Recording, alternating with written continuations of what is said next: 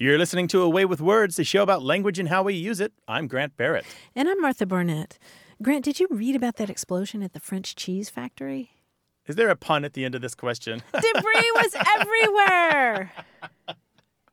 Debris was everywhere. I love brie. Debris was everywhere. I think you're crackers, though. I can pun. I just don't like to pun. Oh, you don't? No. Well, quel fromage.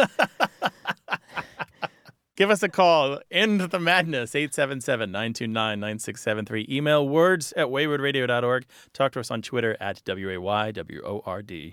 Hello, you have A Way with Words. Hi, my name is Michelle Janin, and I'm calling from Indianapolis. Hi, Michelle. Welcome to the show. Thank you. What's going on? Well, my daughter was home for the holiday. She lives in San Francisco, and we were driving in the car and just chatting, and I brought up a mutual friend of ours, and I said, she's pretty outspoken and direct. She's kind of a rabble-rouser. And my daughter said, wait, what? Rabble-rouser? Don't you mean rebel-rouser? Oh. And I said, no, I think it's rabble-rouser. But then she said, we got to call A Way with Words and get this sorted out. So that's why I'm calling today. That's great. So just to be clear here, you're saying R-A-B-B-L-E, rouser, and she's saying R-E-B-E-L, rouser. That's right. Yeah. Mm-hmm. Rabble versus rebel. Mm-hmm. And what did you mean by that? Well, someone who's blunt and direct, but even more than that, this woman's not afraid to kind of mix it up and challenge the status quo and, try and bring people over to her side or her way of thinking. Right. And so your daughter thinks it's rebel. Rebel Well, rouser. she thought it would make sense because, rebels kind of do the same thing, right? They often go against the status quo and they maybe try and change minds or cause problems. That was her thinking. Okay. All right. Well, you're right, and she's not right. You should listen to her mama.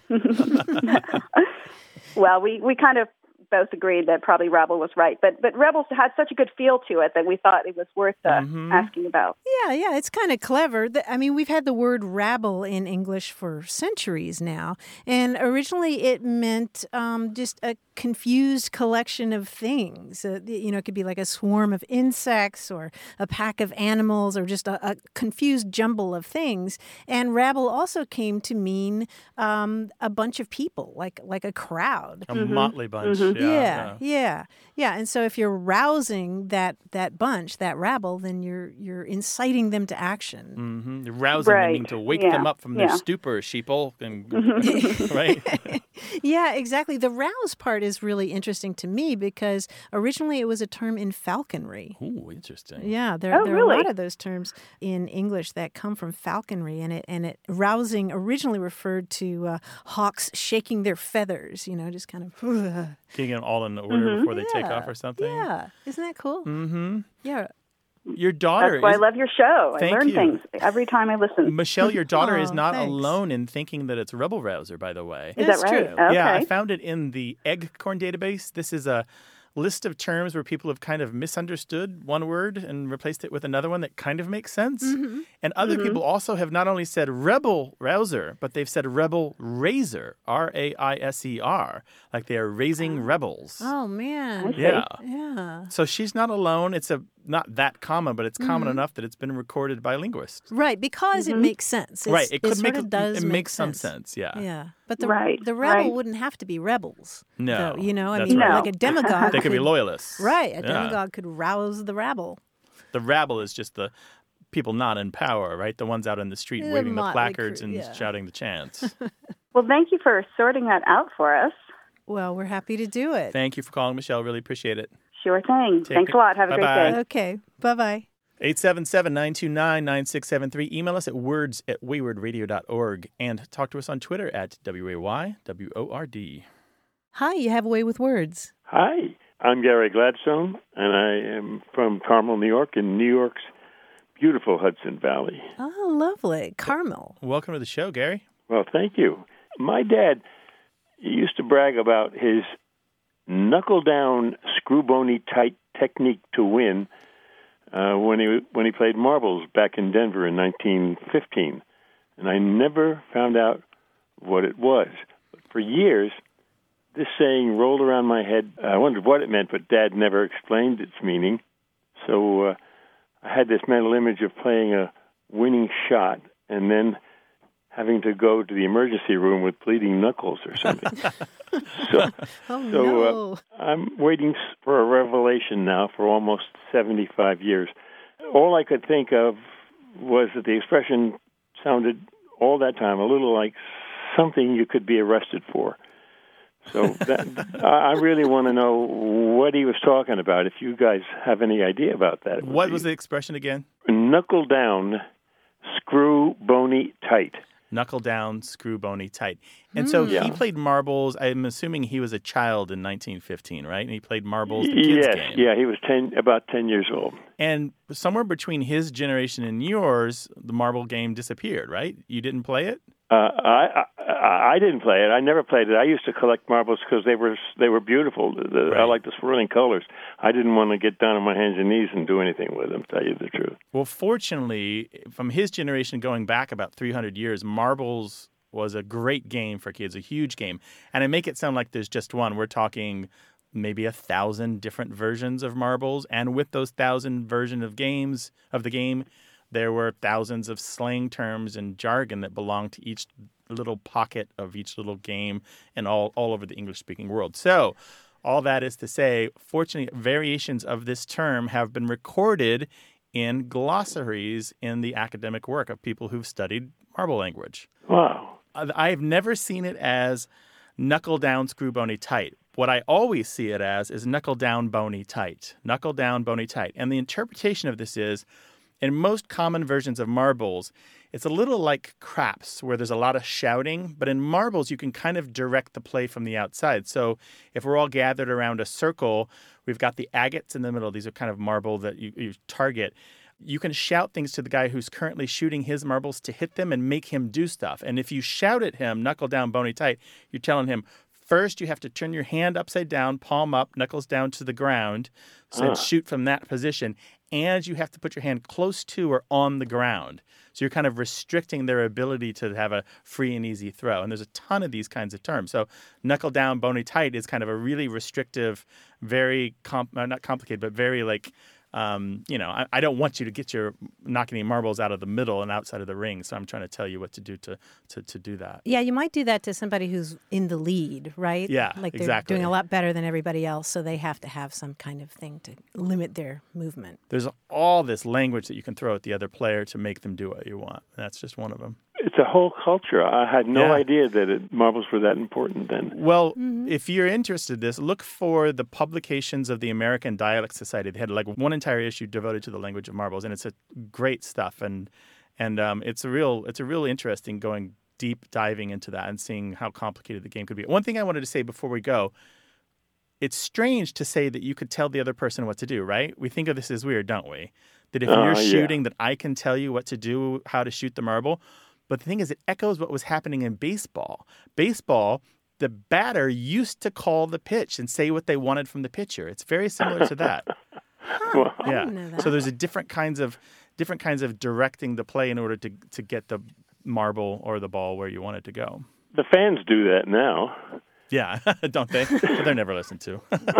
Gee, guys, thank you. Now my blood pressure goes down and I can sleep tonight. Well, hallelujah. We're glad to help. Thanks Call for us calling, some Garrett. other time, Really okay? appreciate it. Oh, I'll call next time wondering where the expression losing your marbles comes from. Thank you, sir. That's later. Take care now. All right. Bye-bye, Gary. Super. Bye-bye. I'm sorry I got so excited there. Oh, it's wonderful stuff, Can right? I read a list to you of some marble terms just to kind of give people a taste of what's out there? Oh, my gosh, Aggie, yes. backhill and crooks, dead, dog up, drop up, fat, fudge, goes, keeps, kicks, kill, knucks, lag, marvels, poke up, rounds, slips, tall, tracks, vents.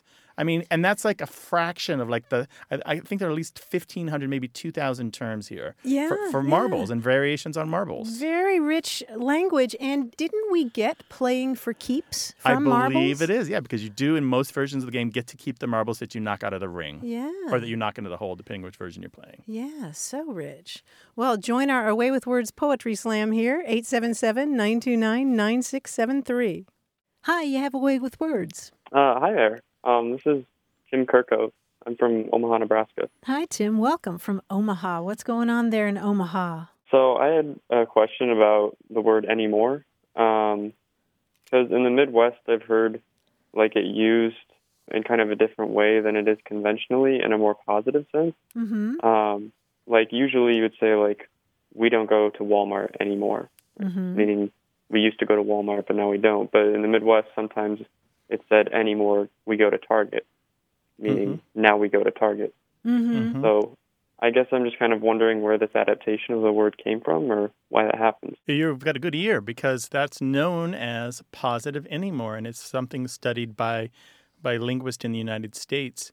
The best guess that they have is that it came to us from the Irish or the Scots-Irish because it pops up particularly commonly in parts of the country that were settled by the Scots-Irish.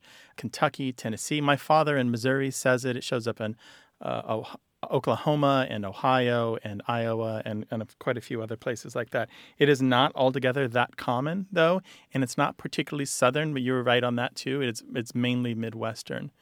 Basically, it means nowadays. Anymore, you can't get a good pizza in this town, meaning nowadays you can't get a good pizza in this town. Sure. Yeah. That's really interesting. Right? Yeah. And where did you hear this? And I got to say, my father probably said that my whole life, but it wasn't until I was in my 20s and I started studying language that I noticed it. So I'm impressed that you noticed it. My grandparents, who live in eastern Iowa, around Dubuque, they use it occasionally. But I didn't notice it either until I was having a conversation with a teacher when I was in high school about the Midwestern dialect, and he brought up this positive anymore, and that's when I started noticing it every once in a while. Yep, there we go. Yeah, and it's then still you hear it everywhere, right? and it's not not gone either. It's still the younger generations will still have it.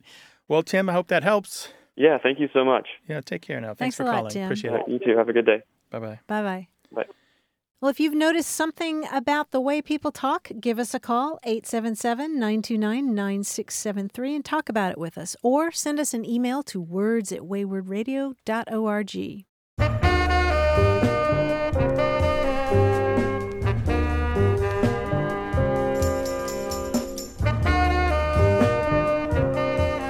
Grant, the other day I met a dog named Bolo. Like a bolo that the police put out? Oh, you knew that term. I was thinking, why would you name your dog after a tie? But yeah, Bolo. Yeah, it's an acronym, right? It is indeed Right? for... Be on the lookout. Exactly. Yeah. I thought that was a great name for a dog. I read a lot of detective stories, Bolo's okay. thing, and listen to the Philip Marlowe mysteries sometimes at night. There's Okay, always a well, Bolo. see, I don't do that. I just meet dogs with weird names. But Good dogs, right? Well, I mean, Did what you better name for a watchdog than Bolo, Did you right? rate the dog? Do you know that song, the Twitter handle, We Rate Dogs? And always like 12 or 13 out of 10. Did you rate the dog? Oh, I should have. Yeah, 14 out of 10 he was a probably. 40-11. He's a great dog. Yeah. 877-929-9673. Hey, we've got something special for those of you who love our show but could do without the ads. That's right. Imagine a way with words, the same engaging conversations, the same deep dives into language without advertising interruptions. We're talking about our ad-free podcast feed. It's sleek, clean, and it's just for our supporters. It's at waywardradio.org/ad-free. It's inexpensive, easy to sign up for, and works with all major podcast apps like Apple Podcasts and Spotify. It's an affordable way to support the show and get a seamless listening experience.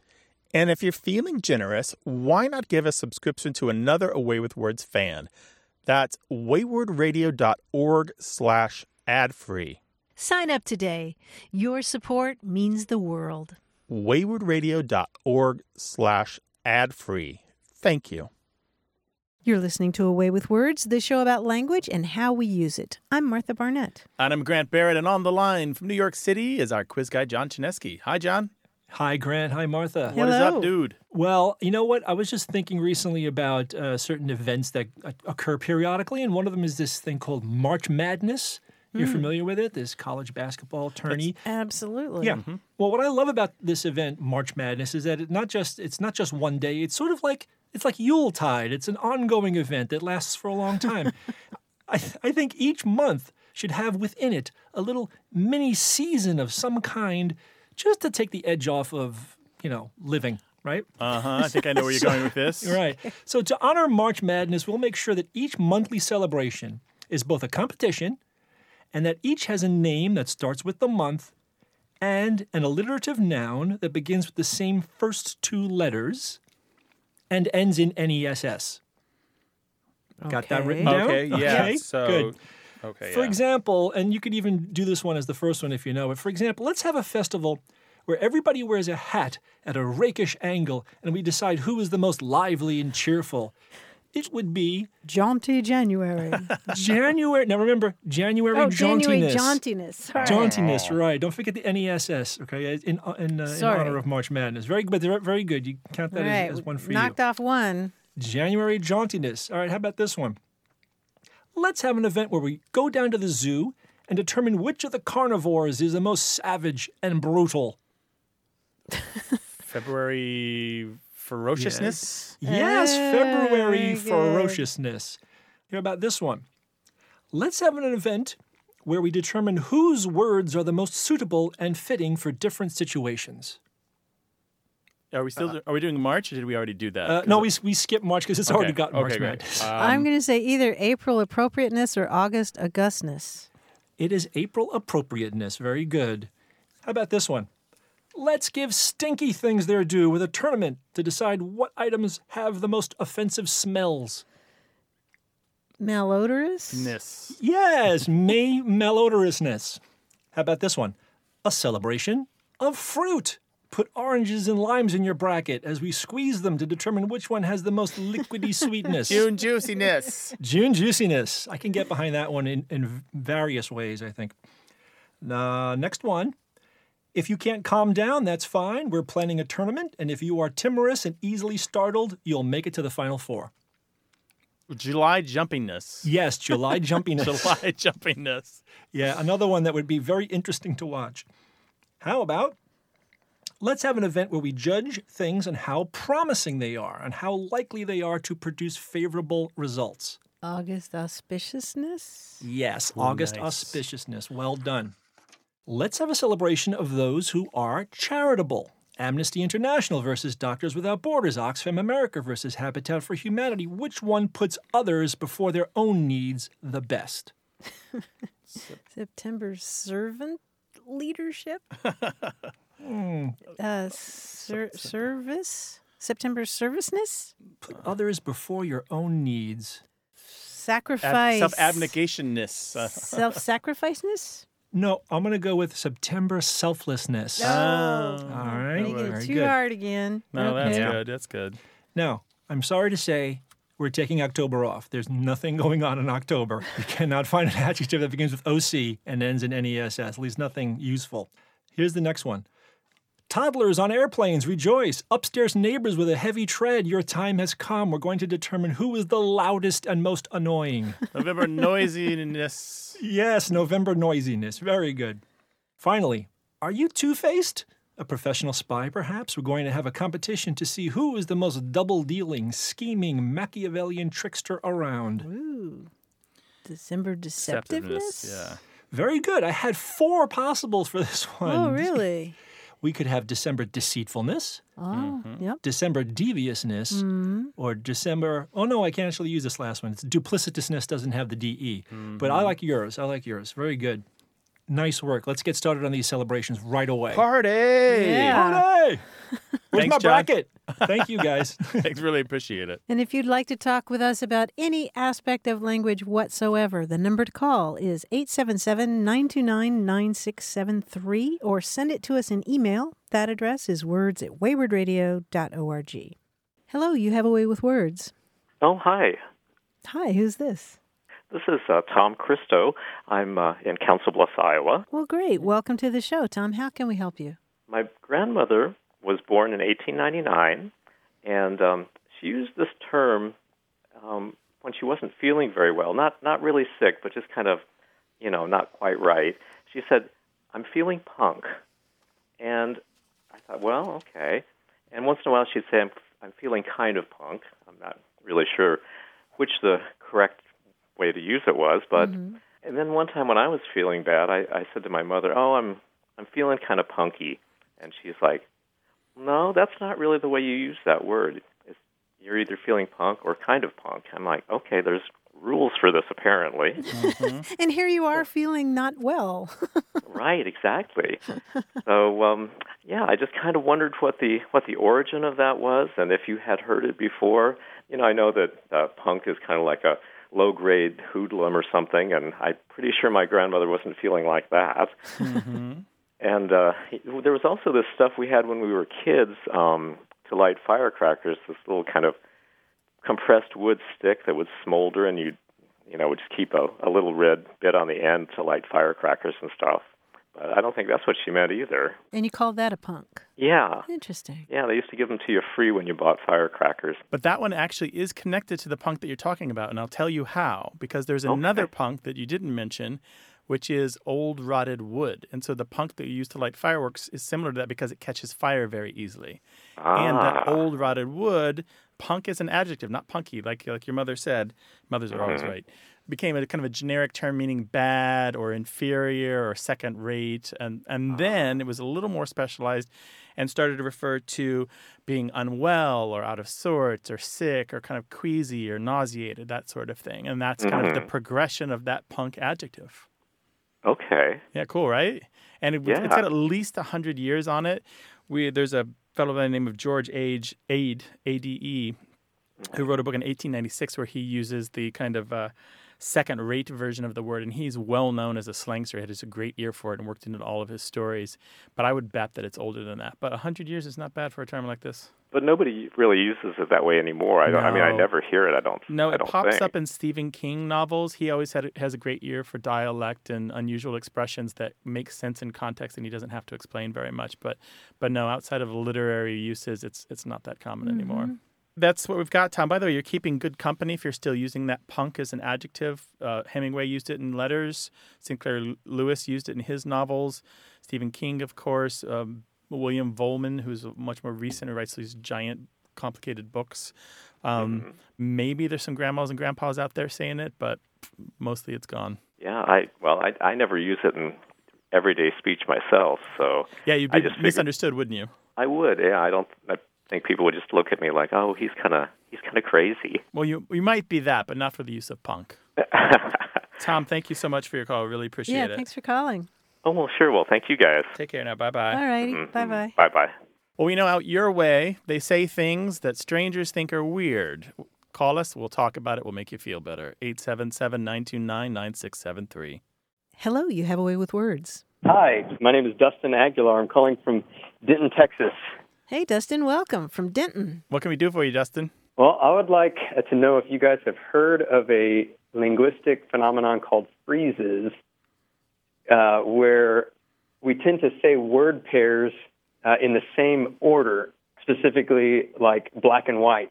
You don't really hear people say white and black TV. It's more black and white TV. Also, something like spaghetti and meatballs opposed to meatballs and spaghetti. And so my question is, 1, have you heard of this phenomenon? 2, what is your opinion about it? And 3, is there some sort of age-related aspects to these freezes? Is there geographical aspects? And I ask because I heard a 12-year-old girl say that she wanted to eat eggs and bacon instead of what I would say, bacon and eggs. And so I had that question about the freezes to see what you guys thought about it. That's super cool. How did you hear about freezes? I've heard of them, but most people don't know that lingo. Are you a linguistics insider? Yes, I got a master's in linguistics from the University of North Texas in Denton, and one of my professors was Hadge Ross, who is one of 2 people who coined the phrase freezes and have written papers about it.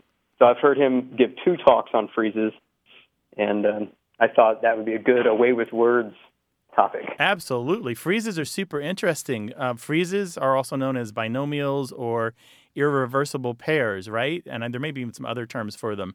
And there's 2 really interesting things about your question. One is, let's talk about freezes. Things like when you say yes or no, we mostly don't say no or yes, right? Some of this stuff is so ingrained we don't even think about it. I say, I go to that park now and then. I don't say then and now. There's a ton of this. The other thing that's interesting about your question is we have talked on this show about bacon and eggs before, and I think you have zeroed in on one that is not as fixed as the others. It is sometimes eggs and bacon, and it's not particularly age-graded. There's nothing geographic to it. It's just some people say bacon and eggs, and some people say eggs and bacon. And people say ham and eggs. I don't hear eggs and ham unless you're reading Dr. Seuss. There we go, right? Yeah. But in general, as you probably learned, phrases tend to follow some set, like certain things come before certain other things. For example, the definite thing comes before the indefinite, positive before negative, close comes before far away, above comes before below, on before under, up before down, large before small, male before female. They tend to do this. But with bacon and eggs, it doesn't really fit any of those, X before Y. It doesn't really, so it's more tradition than it is like that internal word order thing that all native speakers of English develop automatically. Hadge mentioned that there tends to be a meat first rule. That you mentioned meat first. And I've also noticed that we tend to mention, as far as food goes, main dish first and side item second. And that's why I think we get the spaghetti and meatballs instead of meatballs and spaghetti, because I think maybe we conceive of spaghetti as the main dish and meatballs as the side. Maybe that's why bacon and eggs can go either way, because bacon is the more meaty, but it seems like a side. That's right. Yeah. You've really got it there, too. I love your perceptions, Dustin. You're really doing this right. Because we have bangers and mash, we have ham and eggs, we have meat and potatoes. These are kind of standard burger and fries, standard set constructions. But if I get 3 eggs but 2 slices of bacon, which one's the most important, right? Or am I getting 6 slices of bacon and 1 egg, right? Maybe that has something to do with it. But these X before Y, new before old or definite before indefinite, those are just general and usual. They're not absolute. For example, I said one of them was male before female. We will almost always say kings and queens, but we would say bride and groom, right? And also ladies and gentlemen. Yeah, we say ladies and gentlemen. So there are other places where the order, and I don't think this applies to bacon and eggs, but there are other places where the order has to do with phonology, what sounds better. It has to do with word stress, what sounds better in another way, number of syllables, or even just plain politeness. And I think a bride and groom and ladies and gentlemen are about politeness. A wedding day is seen as the bride's day more than it's seen as the groom's day, right? Yeah, boys and girls. Boys and girls is one where the male is first kind of following the typical pattern. I feel like I hear girls and boys sometimes. I'm hearing it more. I think. And there is I left off the other one. There's a tradition of trying to upset these long-standing binomials or irreversible pairs in order to remove or reduce some of the inherent sexism in English. Yeah, lesbian and gay versus gay and lesbian. There we go. Girls and boys. So we'll become used to saying girls and boys, and then boys and girls will sound really weird to our ears after a while. So I wanted to know, when people say your 2 names together, what's the order that you say? What do people usually say? Well, we established early on, I know we talked about it, it's Martha and Grant. Martha has a little more experience in the world than I do. Notice how I said that. This is beauty and age is what we're talking about. Beauty and age. Beauty and age. Also, she joined the program before I did. But we do mix it up from time to time. Yeah, we do occasionally, right? but it depends what we're doing. But mostly it's Martha and Grant. Right.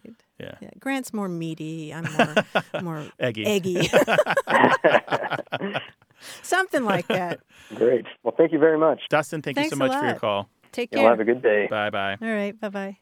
Call us with what you've been thinking about when it comes to language. 877-929-9673 or email us. That address is words@waywardradio.org. Hello, you have a way with words. Hi, this is Donna, and I'm calling from Kerrville, Texas. Hi, Donna. Welcome to the show. Hey, Donna, what's up? Well, I'm so glad to get to talk to you guys. I love your show. Thank you. I am a freelance editor, and most emphasis on the free most of the time. I understand that. I'm very aware of words and the way people use them, and I'm always catching typos and grammatical errors and things. And I have been a little found a little annoying recently when I'd seen a phrase that I always heard of as free rein, R-E-I-N. And I've read some well-known newspaper people and others who have said free rein, R-E-I-G-N. And I thought, no, that's not right. But then I got to thinking about it. That phrase could be appropriate depending on how you want to. Either phrase could be appropriate, I think. So I wondered what your take on it is and what the actual original use was. Mm-hmm. How is it used in a sentence? Well, giving someone free rein to do as they wish. Mm-hmm. And so you think that it's the R-E-I-N, like the reins on a horse. That's the way I've always used it. Right. But then this R-E-I-G-N has kind of come up recently, and I'm thinking maybe I'm wrong. Maybe it could be used in both ways.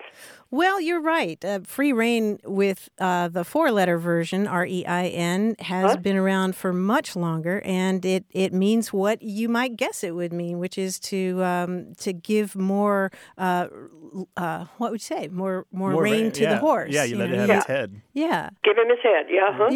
Yeah. It's one of many horse terms we have in the language, and using free rein like a royal rein is a much later development, a misunderstanding really of it. Ah, okay. And I would say that the R-E-I-G-N, the royal reign, is in this case almost always wrong unless you're intentionally making a pun about royalty. Mm-hmm. Ah, okay. The R-E-I-N version still is by far and away the best choice in every piece of writing I think that I've ever seen, except where somebody was making the pun. Right.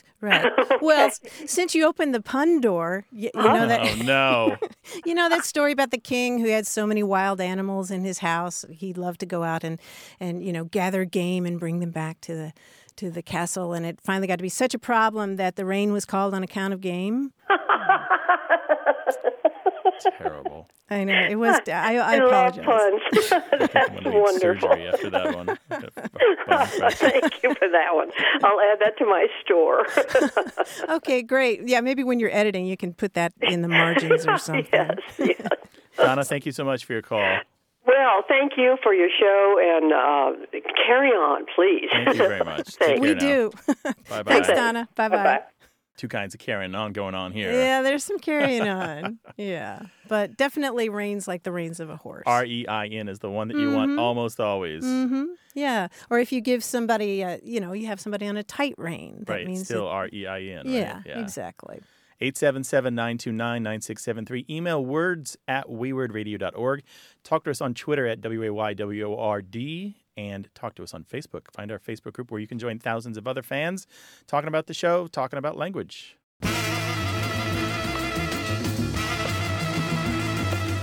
More conversation about what we say, how we say it, and why. Stay tuned.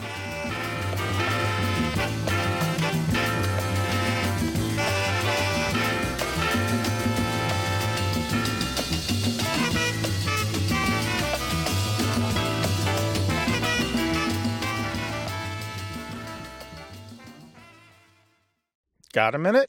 We need your help. Head over to gum.fm/words and share your thoughts in our quick survey.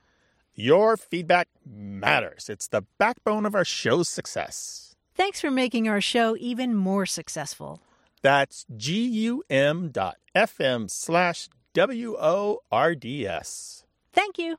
You're listening to A Way with Words, the show about language and how we use it. I'm Grant Barrett. And I'm Martha Barnett.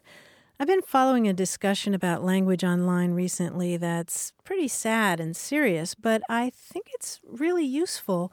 This is on the website called The Mighty. This is a website where people discuss issues about disability and disease and mental illness. And Kyle Freeman wrote an essay on there. She lost her brother to suicide several years ago, and she had some interesting thoughts about the language we use to discuss suicide. She wrote, "As time passes and the shock subsides, I've discovered that I bristle each time I hear the expression committed suicide. Historically, in the United States and beyond, the act of suicide was deemed a crime. Until as recently as 1963, 6 states still considered attempted suicide a criminal act. Thankfully, laws have changed, but our language has not, and the residue of shame associated with the committal of a genuine crime remains attached to suicide. My brother did not commit a crime, he resorted to suicide, which he perceived in his unwell mind to be the only possible solution to his tremendous suffering. So to say that someone committed suicide feels offensive to me, and I'm not easily offended. I don't judge people for using this expression. Until August 17th, 2007, I did the same, but now I don't, and I humbly ask that you consider the same. When you have occasion to talk about suicide, please try to refer to someone dying by suicide. And she argues that by shifting our language around suicide, we have the power to reduce some of the shame carried by the survivors of suicide. And Grant, the discussion that followed in the comments was really interesting to me. A lot of people were saying, oh, you're parsing this expression too closely. You're breaking it down too much and focusing on the language too much.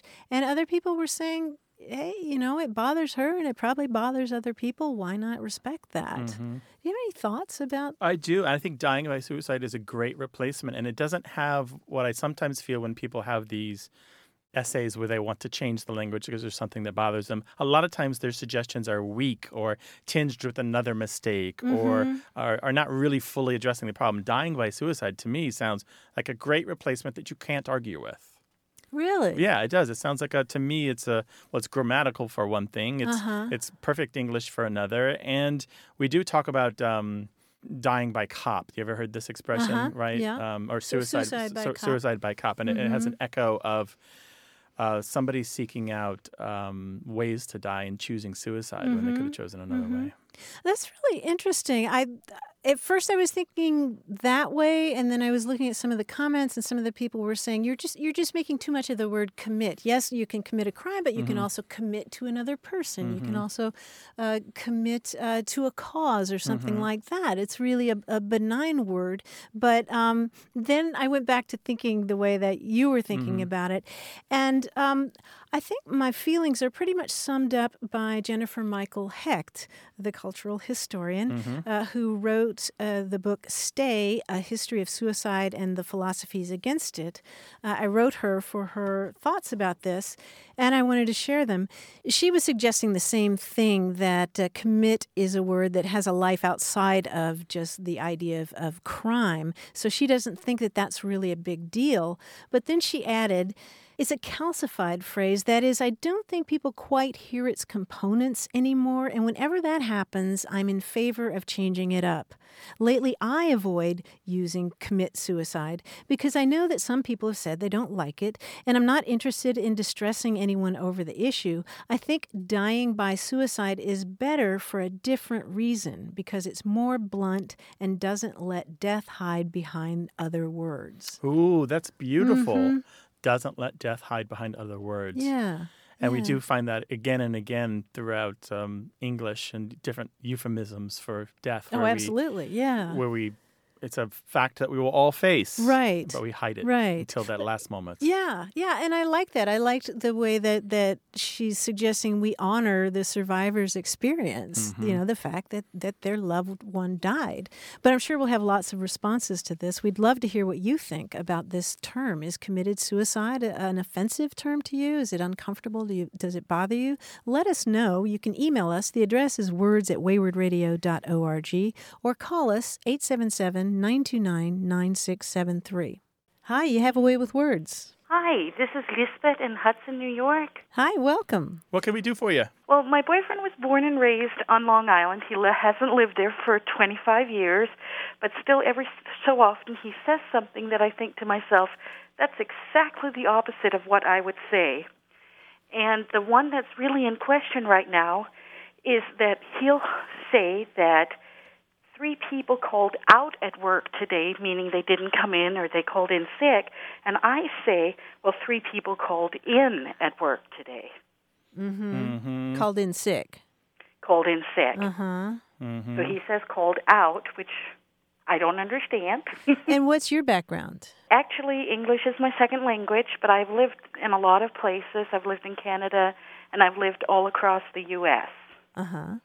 So I've heard a lot of different variations, and when he said that was actually the first time I've said it, and I've asked people about it, and a couple of people who live down Long Island way kind of go, yeah, I've heard that, but I've never heard anyone else use it. That's interesting. Okay, we can settle this. Are you sitting down? Oh, don't tell me that. Well, it's good news and bad news both, all right? The thing is, both are in common use in the United States. Both calling out sick and calling in sick are widely used. However, calling out sick is more common in the New York City metropolitan area. And maybe a few states here and there, Philadelphia, a little south, New Jersey, of course. So it is a thing. It has been recorded. Linguists and lexicographers do know about it. And probably 1 million or more people say it. Call out sick. Okay. She sounds so... But 1 million out of... What? 1 million? You can't dismiss 1 million people? Doesn't make sense to me. What we're looking at here is how you divide the phrase up. All right. So you're calling in sick. Are you calling out sick? Do you hear the division there? So one place we have a 2-word phrasal verb to call in sick. And the other one, we have just a single word verb to call out sick. And out sick kind of is the collocation together, those 2 words belonging together. And the other one, calling in, are the 2 words that belong together. Well, that totally makes sense then. I have to say, I always called in sick. Called in sick, yeah.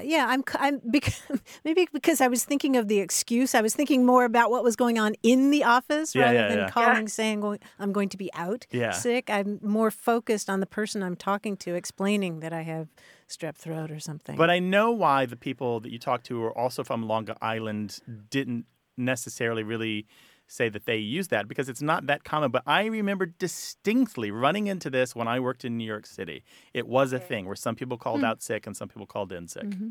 And then they would go to the pharmacy to get their prescription, and would they stand online or Well, in New York line? City, you wait online. Right. You probably wait rather than stand online. We had that discussion very early in our relationship when he stood online with me standing next to him in line. Oh, my. And your posture was very different. Yeah, I do that now. I still stand online. Right. My years in New York City means I still stand online even now. And I blurted out without thinking, and I'm like, oh, they're probably all think I'm really weird. Wow. Yeah. I'm interested that you solved that problem early in your relationship. I mean, you resolved that you were going to say it differently. It was very early, and it didn't break us up, so yes. Okay. So well, that's good. So to recap, the short version is he's fine to say calling out sick. It's just not as nearly as common as calling in sick. Okay. Well, thank you. Yeah, our pleasure, Elizabeth. Thanks for calling. And maybe I'll hide this episode from him. Sure. Yeah, go for it. I'm with you. Take care now. Bye-bye. Thank you. Bye. Well, do you have a dispute in your relationship about language? We'd love to hear about it. So call us at 877-929-9673 or send the story in email to words@waywardradio.org. Hello, you have a way with words. Hi, this is Karina Ostberg from Jackson, Wyoming. Karina from Jackson? Yes. Welcome to the show. Welcome What to can the we show. do for you? Well, I had a conversation with a friend of mine a while back. It actually happened right after the election. And she was saying that, I just don't understand it. He's such a wingnut. Then she sort of paused and she said, why do we use the word wingnut for people that do crazy things? Because wingnuts are really useful. They're handy. They're smart. So why do we use this word to describe something that's kind of out there? So why? I have no idea. Why do we call certain people on the political spectrum wingnuts when that little metal piece that we use to hold things together is so useful?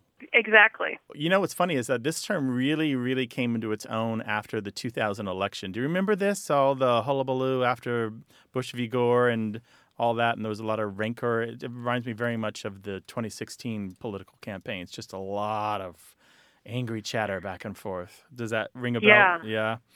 Mm-hmm. And at the time, I looked into this term. I helped William Safire come up with some stuff on this for his column that he was writing for the New York Times. And I did a political slang dictionary in 2003. So I've dug into this before. And what's really interesting is it's pretty simple. It's just a shortening of the term right-wing nut. And nut meaning a person who is out of their nut or out of their head. That means not expressing, not having common sense or common behavior. Mm-hmm. Or have a screw loose. Yeah, or have a screw loose. So wing nut, used as it is today, is nearly always somebody on the right side of the political spectrum. And there's a wide variety of matching terms on the left, such as, pinko kami or left-wing loon or what have you. But Fruit bat. Fruit bat, yeah. It's just a shortening of right-wing nut. Huh. Yeah, that's I it. had no idea. pretty simple, That's right? really interesting. Yeah. Yeah, that is really simple. Huh. So Well, thank you so much. Yeah, my pleasure. It's funny though, as wingnut continues to be used, I don't see the matching left terms quite as often. They come up with all new ones every 4 years, I think. Yeah, that was my They're question. so You much can't more say that. creative. Yeah, the world is complicated and interesting, and why just call each other the same insults over and over, and we can come up with new ones. I know. Well, thank you so much. I appreciate this lesson. I didn't realize it was actually just a political term. I thought it was something that was used for other things. No, yeah, it's just mainly a political term. Thanks so much for calling, Karina. Really appreciate it. Thank you. Bye. All right. Bye. Bye-bye. And terms for the sinner are really rare. Did you know that? Like there's things like fence sitter and the man trying to ride 2 horses and things like that. But like really snappy zingers for people who won't choose a side, those are independents. Those are really, really rare. What about mugwump? Mugwump. What's that? That's like an old muckety muck, isn't it? Well, isn't that somebody who's sitting on a fence and their mug is on one side and their wump is on the other? Am I wrong? I don't know. I don't seem remember to that one. Recall I something remember the like term, that. but I don't remember that. That sounds unlikely origin I feel story. like I've seen but a I'll cartoon. let it go yeah, this it time. could be. It could be unlikely origin, but I have this mental Mugwump. picture of Mug on one side, some wump on the cartoon. other. Hilarious. 877-929-9673.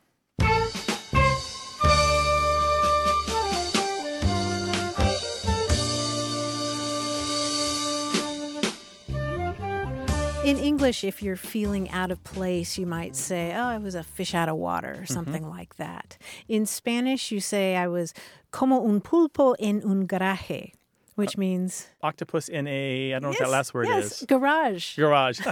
An octopus in a garage. That's pretty much out of place. It could happen, It has happened. right? Because they're smart, they escape, right? Yes.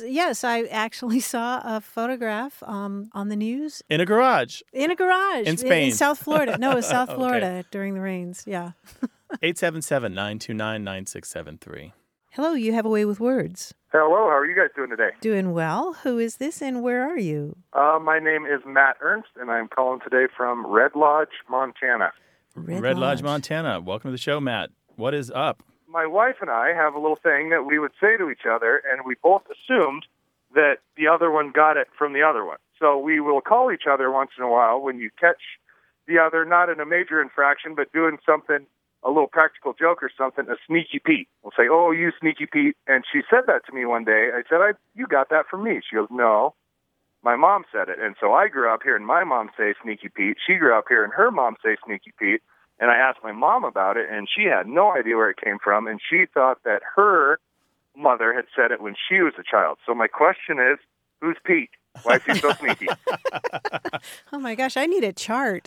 Sneaky Pete. And so what is this? You are like sneaking into the cabinet to get somebody else's special treat, like their cookies or...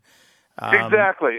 You wouldn't refer to somebody that was breaking into your car or committing a heinous crime as sneaky Pete. But yeah, if you're exactly trying to sneak a cookie off my plate or pull a practical joke on me, it's you sneaky Pete. Or the like thing we that, do in yeah. my house where my wife and I will silently move the basket of laundry to the other person's side of the bed Yeah. as a hint. That would be a sneaky Pete infraction, I think. Yeah. That sounds like Sneaky Grant. No, she does it too.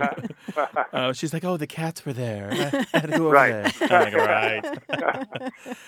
The cool thing about Sneaky Pete is we do have some recorded uses of it, pretty much like you guys say it.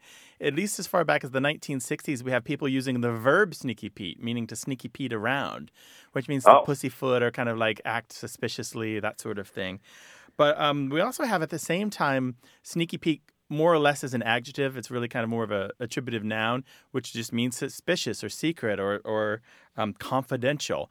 But older than that still is a Sneaky Pete that refers to alcohol, usually really bad alcohol like rot gut, or one of the sources has it listed as a fortified muscatel, whatever that means. Doesn't sound good. But it's terrible, terrible wine. Sometimes it's used in prisons to refer to the Pruno, the wine that they make from raisins, whatever food they can filch from the cafeteria in prisons.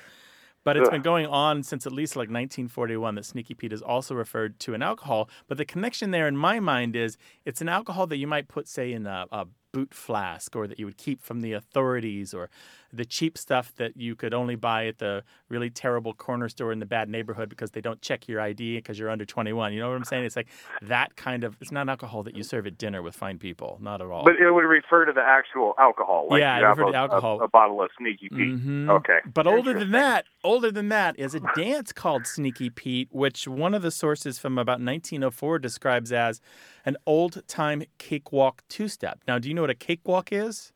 No, I know what a two-step is, but I'm not familiar with the cakewalk. So cakewalk is kind of like musical chairs with dancing couples. You have couples dancing, the music plays, and whenever you stop, you're standing on a square or a marker on the floor. Whoever is on the square or the marker stays in, and if your couple's not on the marker, you leave. And the last couple, and they'll take one of these markers away for every song that they play, the last couple left wins the cake or all of the cakes, depending on how you do it. They're in the center of the room, usually made for the fundraiser by the people who are there. And anyway, so I've been thinking about this and thinking, what if the Sneaky Pete dance was so named because it better positioned you to win the cakes in the cakewalk? I don't know. Interesting. It's a theory with no evidence. But you were kind of not being dishonest, but kind of trying to play a trick or make sure that you solidify the win for yourself. I don't know what it looks like, but what if it were a split leg two-step where you could actually stand on two squares at once? That would be a Sneaky Pete. Well, and it sounds like there's no Pete, that there's no Pete who inspired this. No. My guess is that it has to do with the assonance of sneaky and Pete. Yeah. Interesting. Yeah. Well, that absolutely answers my question. I sure appreciate it. Yeah, our pleasure. But go forth and know that there are many other people using Sneaky Pete to mean suspicious or surreptitious behavior. Well, good. All right. Well, I will try not to do much Sneaky Peteing around. Thanks, Matt. Yeah, behave, Matt. Thank you. Bye. All right, bye-bye. Call us, 877-929-9673. Want more Away with Words? Listen to years of past episodes at waywardradio.org or find the show in any podcast app or on iTunes. Our toll-free line is always open, so leave us a message at 877-929-9673 and we'll take a listen. We love to get your messages at words@waywardradio.org or hit us up on Twitter at WAYWORD and look for us on Facebook. This program would not be possible without you. Grant and I are out to change the way we listen and think about language, and you're making it happen. Thanks also to senior producer Stephanie Levine, director and editor Tim Felton, director Colin Tedeschi, and production assistant Emma Kelman in San Diego. In New York, we thank quiz guy John Chinesky and that master of keeping it real, Paul Ruist at Argo Studios. Away with Words is an independent production of Wayward Inc. From the Recording Arts Center at Studio West in San Diego, I'm Martha Barnett. And I'm Grant Barrett. So long. Bye-bye. Hey, listeners, we have a favor to ask.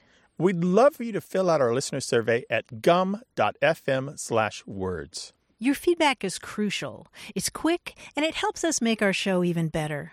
It shapes our show, helps us plan, and ensures we're bringing you the content you love. That's gum.fm/WORDS. Thanks for being a part of what we do. Thank you.